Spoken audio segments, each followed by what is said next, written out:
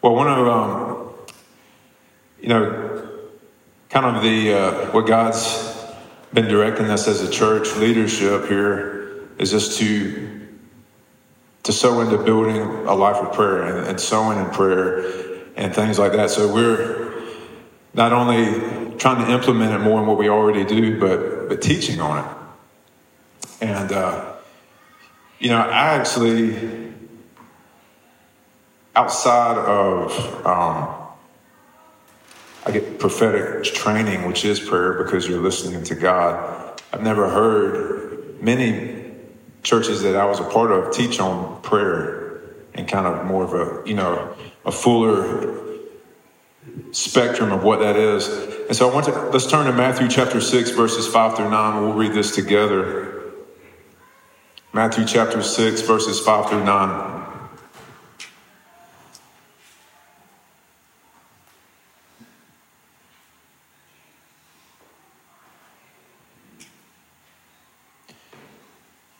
All right, so growing up, what did you think of prayer, right? Just yell it out. That's not a rhetorical question. What did you think of prayer when I said, you need to pray more? What did you think? What? Boring. Yeah. What else? What did you think when it was like, we need to pray? You heard somebody say that. Pray what? Say, pray what? Pray what? What are we praying? Talking to the Lord? Praying in the Spirit. Praying in tongues. That's one way, for sure. As a Catholic, it's repetition. It's the same prayer. It's over and over and over again. You go to confession, and they tell you to say 10 Hail Marys, It's just repetition. Yeah. So, yeah, and in some traditions, it's repetitious. You're just saying it. You're getting in reps. You're getting the numbers in to convince God. You know what I'm saying?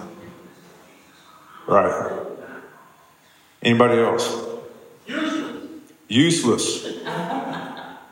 Why did it seem useless? Right? Didn't get you what you wanted. That's right. That's right. Anybody else? For me, it wasn't. I felt like God was really far away. So it was like, I remember I felt like my prayers were like, in Forrest Gump where the feather floats. I felt like that was my prayer up to heaven. It was like, it was going about this speed. And I was like, God, I don't know if it's ever going to get there. He's pretty far away. He's like in the cosmos, And so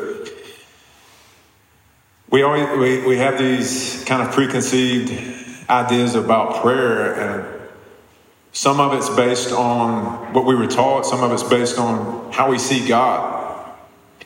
And so the disciples I love the disciples because a lot of them were just so honest. So like in John 14, Jesus is saying, when you ask about the Father, you have now seen him and know him. Basically saying, I am the exact representation of the Father. And then Philip says, Jesus, show us the Father and that will be enough for us.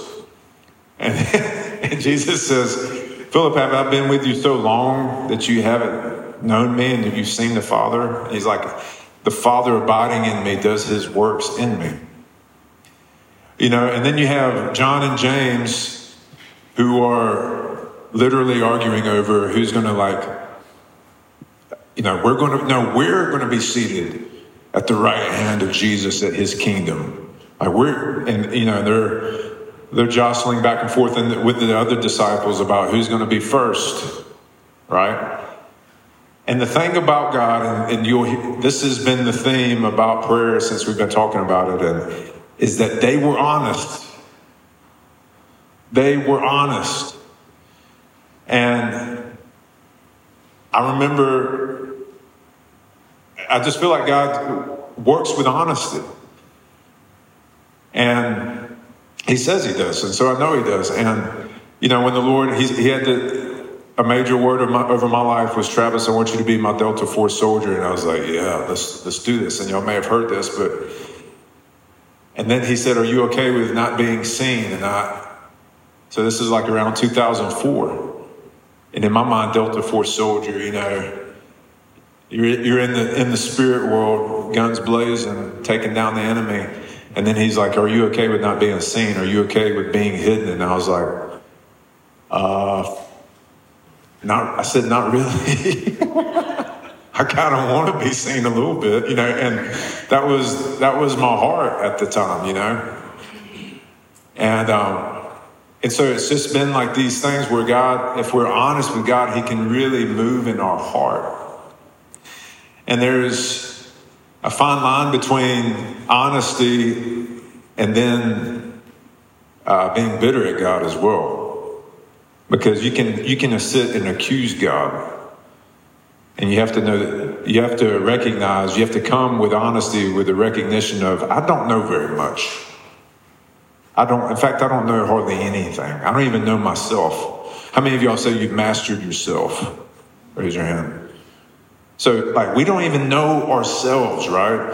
And then we think we know God, and anyways, it's really kind of foolish when you think about it. All right, so Matthew chapter 6, verses 5 through 9. Jesus tells them, he's giving them instructions on prayer. He says, when you pray, you're not to be like the hypocrites, for they love to stand and pray in the synagogues and on the street corners, so that they may be seen by men. Truly, I say to you, they have their reward in full. But you, when you pray, go into your inner room, close your door, and pray to your Father who is in secret, and your Father who sees what is done in secret will reward you. And when you are praying, do not use meaningless repetition as the Gentiles do, for they suppose that they will be heard for their many words. So do not be like them, for your Father knows what you need before you ask him. Pray then in this way, our Father who is in heaven, hallowed be your name. All right? So, the first thing Jesus says is when you pray, do not be like the hypocrites. Stop there. So what is a hypocrite? So you go to Webster's dictionary and it defines hypocrite as one who assumes a false appearance, one who feigns to be what he is not, or to feel or believe what he does not actually feel or believe, especially a false pretender to virtue or piety. Then you have Strong's definition. The Greek definition of this word means to be an actor under an assumed character. So a hypocrite is an actor. So in other words, a hypocrite is someone acting out of a false identity. Okay? If you go, say you're one way with this group of people, and then you're one way with this group of people, you're being a hypocrite. And so when I was in college, I had a good friend who was roommates with a Muslim, and we were talking about religion, and I did say at the time, now when I was in college, I wasn't living surrendered to the Lord. But she said, and I was telling her, I said, there's only one way to heaven, and that's through Jesus. I knew that much. And she said, well, how? My friend said, yeah, Travis, but she does everything that Islam asks of her. She's celibate. She doesn't drink. And you're not celibate, and you're drinking. And the Bible says to not do either of those, or at least not get drunk. And I stood there and was like, you're right. I didn't say that out loud, but in my mind, I was like, I'm a hypocrite. Because I was over here, I was saying one thing, I was doing another.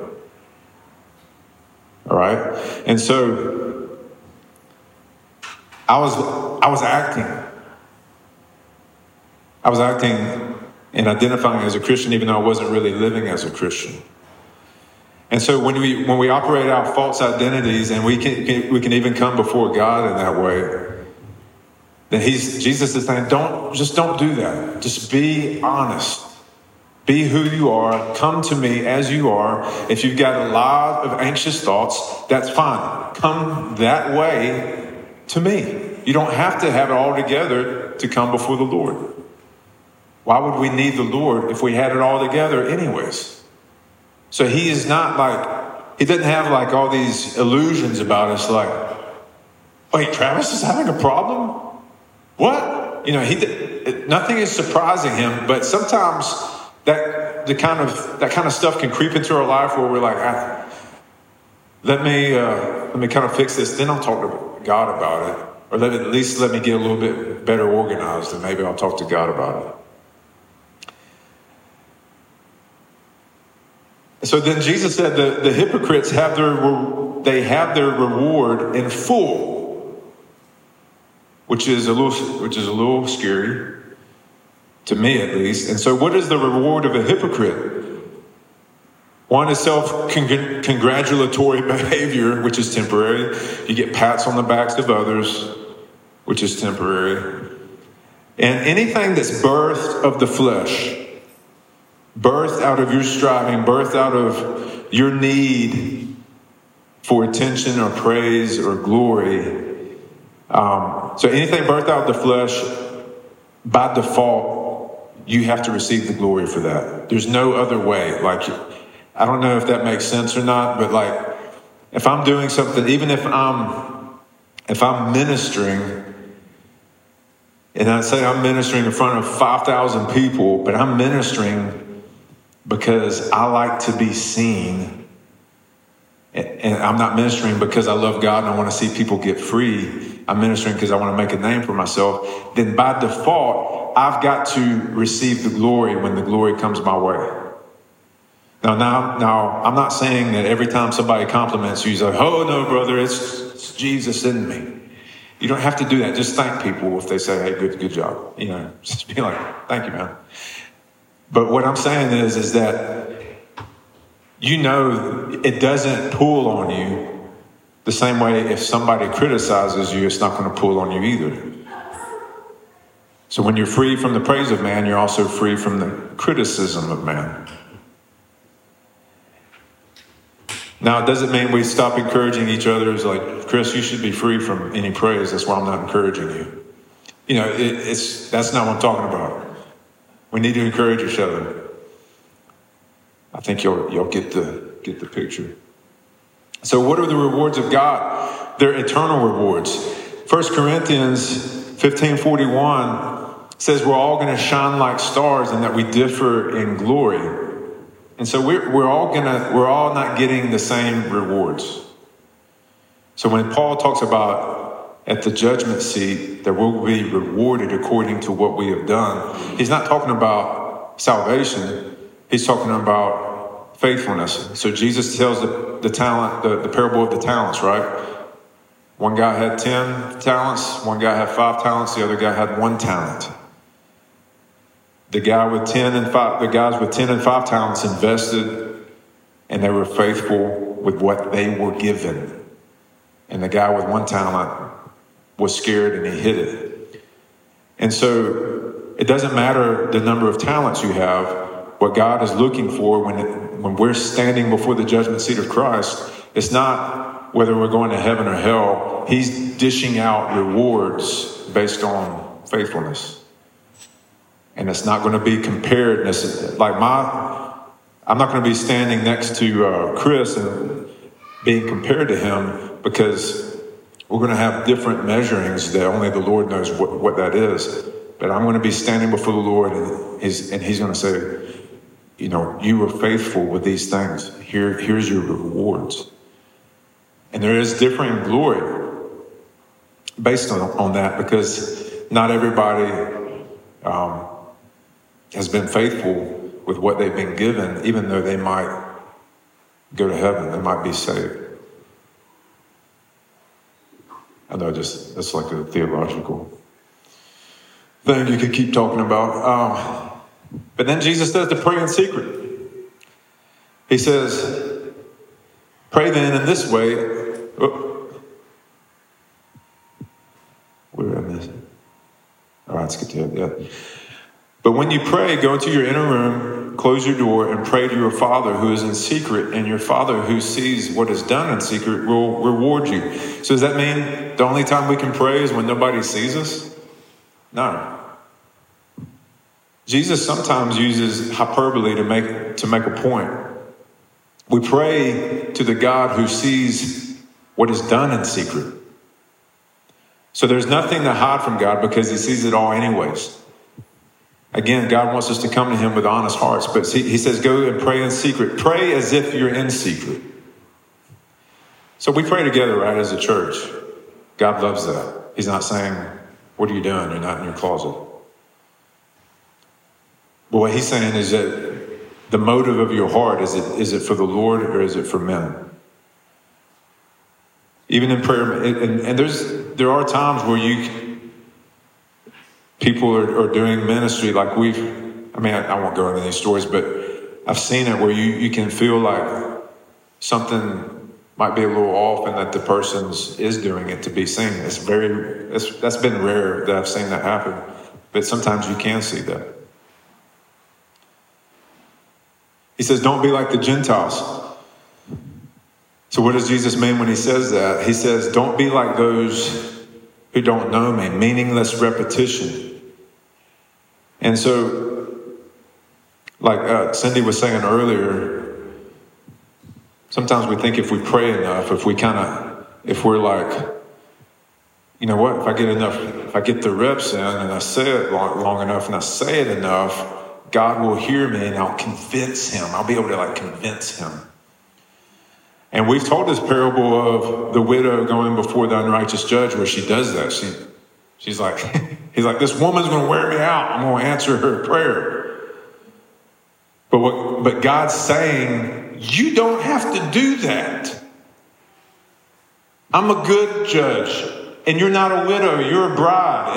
And you don't have to do that. You don't have to beat me up. The point is, she still, even though she was using repetition and wearing that guy down, getting the reps in, getting the numbers in, she got the prayer answered. But Jesus' point is you don't have to do that. Come over here and rest. Listen to me. Pray with me because Jesus is praying for us. We don't have to make stuff up. We can be like, Jesus, what do you want in my life right now? What are you saying in my life? And we listen to him and we come into agreement with him. If we truly are under the leadership of Jesus, that is what we're submitting to is, what do you want in my life right now? What are you saying about this? What do you want me to know about this? What do you want me to do about this? We come to the Lord with questions and we let him fill in the gaps. And so even when he's talking about meaningless repetition, and so you think about the prophets of Baal when they were cutting themselves, and they had the showdown with Elijah and they're cutting themselves and he says all day and they're praying. I imagine that was a lot of meaningless repetition, like, oh Baal, come with fire, come with fire. Oh Baal, come with fire, come with fire. Oh Baal, come with fire, come with fire. And Elijah's over there. He's like, listen, maybe he's asleep. Maybe Baal's asleep. He literally said that. He says, yell louder. And then what did Elijah do? Did Elijah say, oh God, come with fire. Oh God, come with fire. Oh God, come with fire. No, he said, God, answer and show them that you're the one who answers by fire. Bam.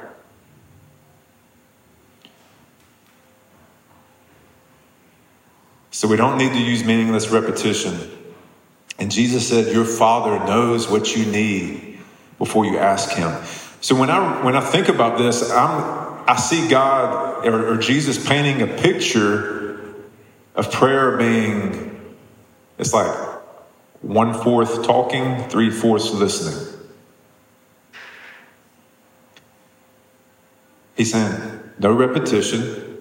So you don't have to say it over and over. Your Father knows what you need before you ask him.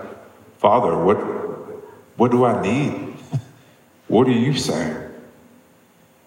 And so, Jesus he's painting that picture of really resting in prayer and listening a lot.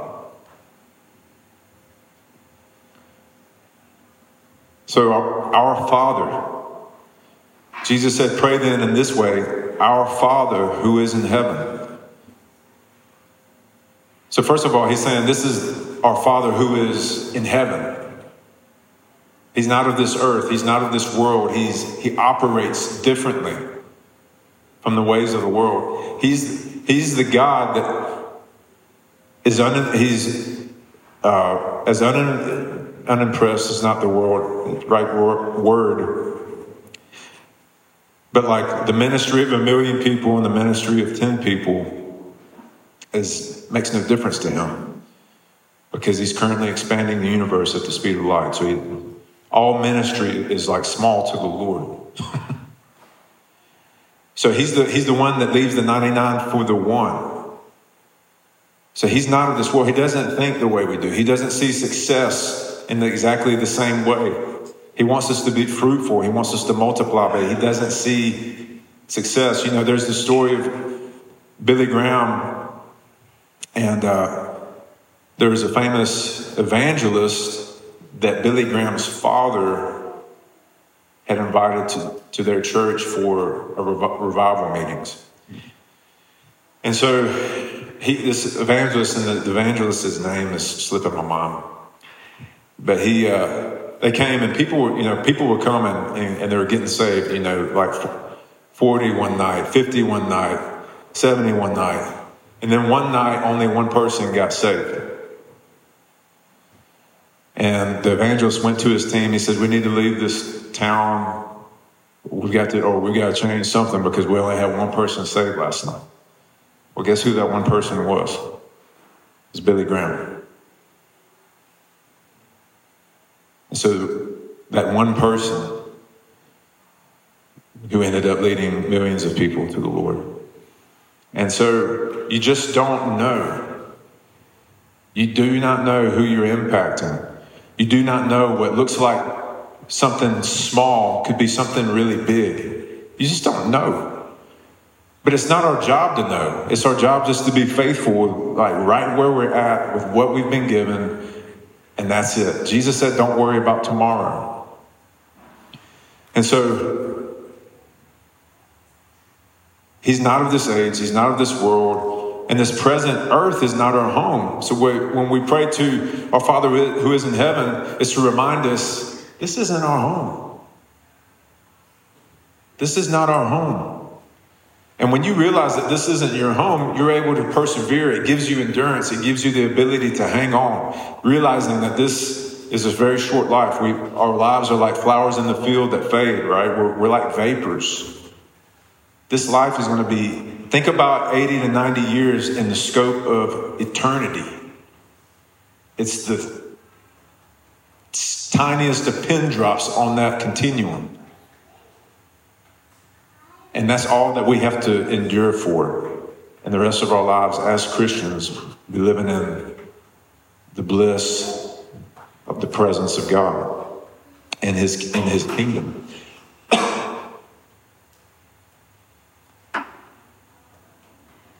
God is not our Heavenly Father.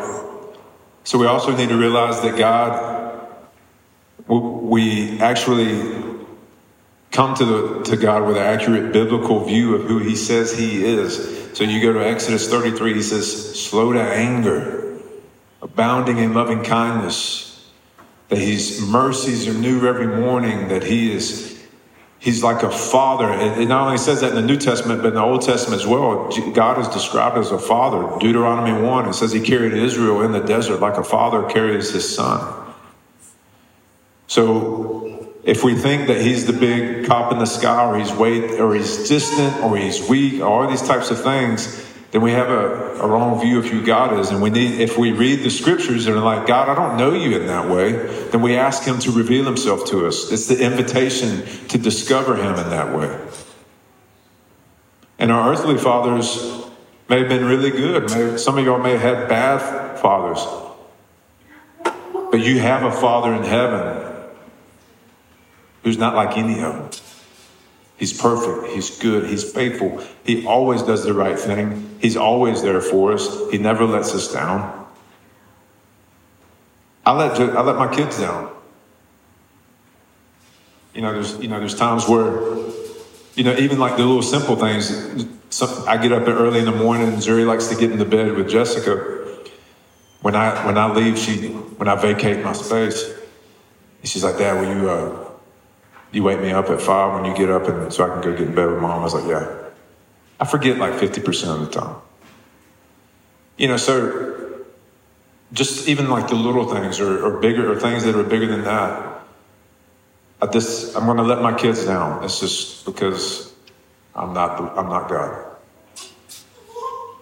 But God He's faithful. And so it also says it's not my Father, but our Father. We have brothers and sisters that God wants us to consider in the way that we live our lives and the way that we pray as well. Pray for your brothers and sisters. Don't just pray for yourself, pray for others.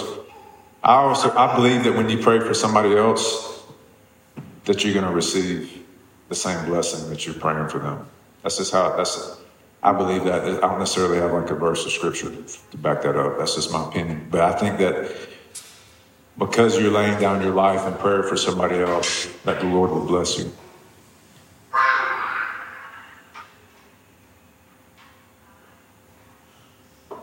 And then he says, hallowed be your name. What does hallowed mean? It's kind of the old word for holy, really.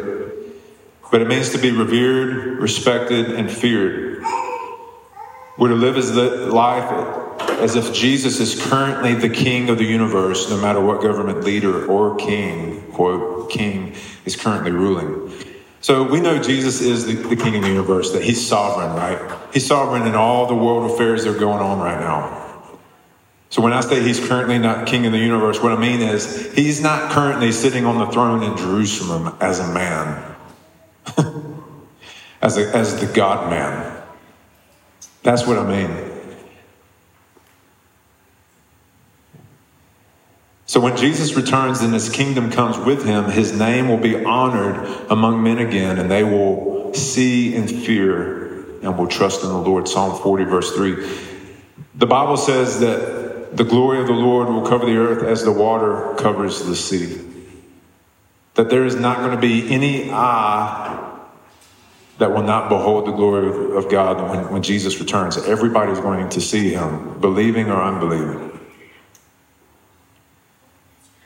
And when you see Jesus, imagine what John saw in Revelation 1, or what he saw in Revelation 19, where he says, I saw heaven open, and there before me, he who sat on a white horse, and on his head were many crowns.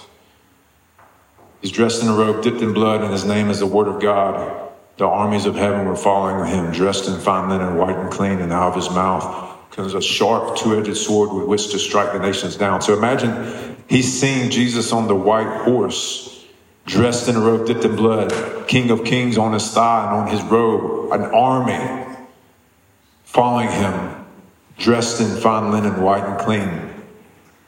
And you have Revelation 1 where he sees him with white hair, eyes of fire, golden sash, feet burnished like bronze, and like light coming off of him. I mean, John's falls like a dead man before him. So imagine what would be your response when you see him? Are we going to have our hands in our pockets and be like, not impressed? No, every single person is going to fall to their knees. And it says that those who don't know him are actually going to cry out in fear and in awe. It says that they're going to actually run to the caves and try to hide themselves from God, from Jesus. Anyone. But for those that know it, we're going to see him, we're going to rejoice when he returns. We're actually going to that's the moment when he returns, is that we'll be taken up with him and then descend with him. Another lesson for another time. Anyways, I always seem to be throwing those things in here lately. So they will see and fear and trust in the Lord. So I just want to recap. There's some keys to prayer. Number one is honesty with God. Honesty is the opposite of hypocrisy. Honesty is the opposite of hypocrisy. There's many warnings. It actually says hypocrisy is like demonic wisdom in James. It says wisdom that's demonic is this, full of hypocrisy or dissension, strife. And then it goes on to say godly wisdom is without hypocrisy. So not necessarily saying demonic wisdom is this, but it is painting a picture of it being like that. Second, you want to know God as Father. You don't want to know him as the cop. You don't want to know him as the absent father. Don't want to know him as the angry father. You want to know him as slow to anger, abounding in loving kindness, strong, that he will execute justice and righteousness. He doesn't leave the wicked unpunished, but he blesses the righteous up to 1,000 generations. And then third, we want to revere him and submit to his leadership in your life. And so if your heart is not submitted to his leadership, it's going to be hard to ask the question, what do you want? What are you doing in my life right now? How can I come into agreement with it? Because that's may not be necessarily what you want, right? So having a heart that's submitted to God is another key in prayer. And more than likely, if your heart isn't in that place, you don't really want to come to him anyways, because you got your own ideas. Why would you need to consult him? So what I want us to do is, I want us to pray into these things. I want us to ask God for grace to be honest with him. I want us to ask God to reveal himself to us as Father, and for grace to revere and submit to his leadership. So we're going to just pray for about 10 minutes in like small groups. And so let's just pray into these three things. And so let's go ahead and break up. We'll do one group over here, one group right here. Frank, you can join. So we'll do just kind of two bigger groups and break up and pray into these three things right here.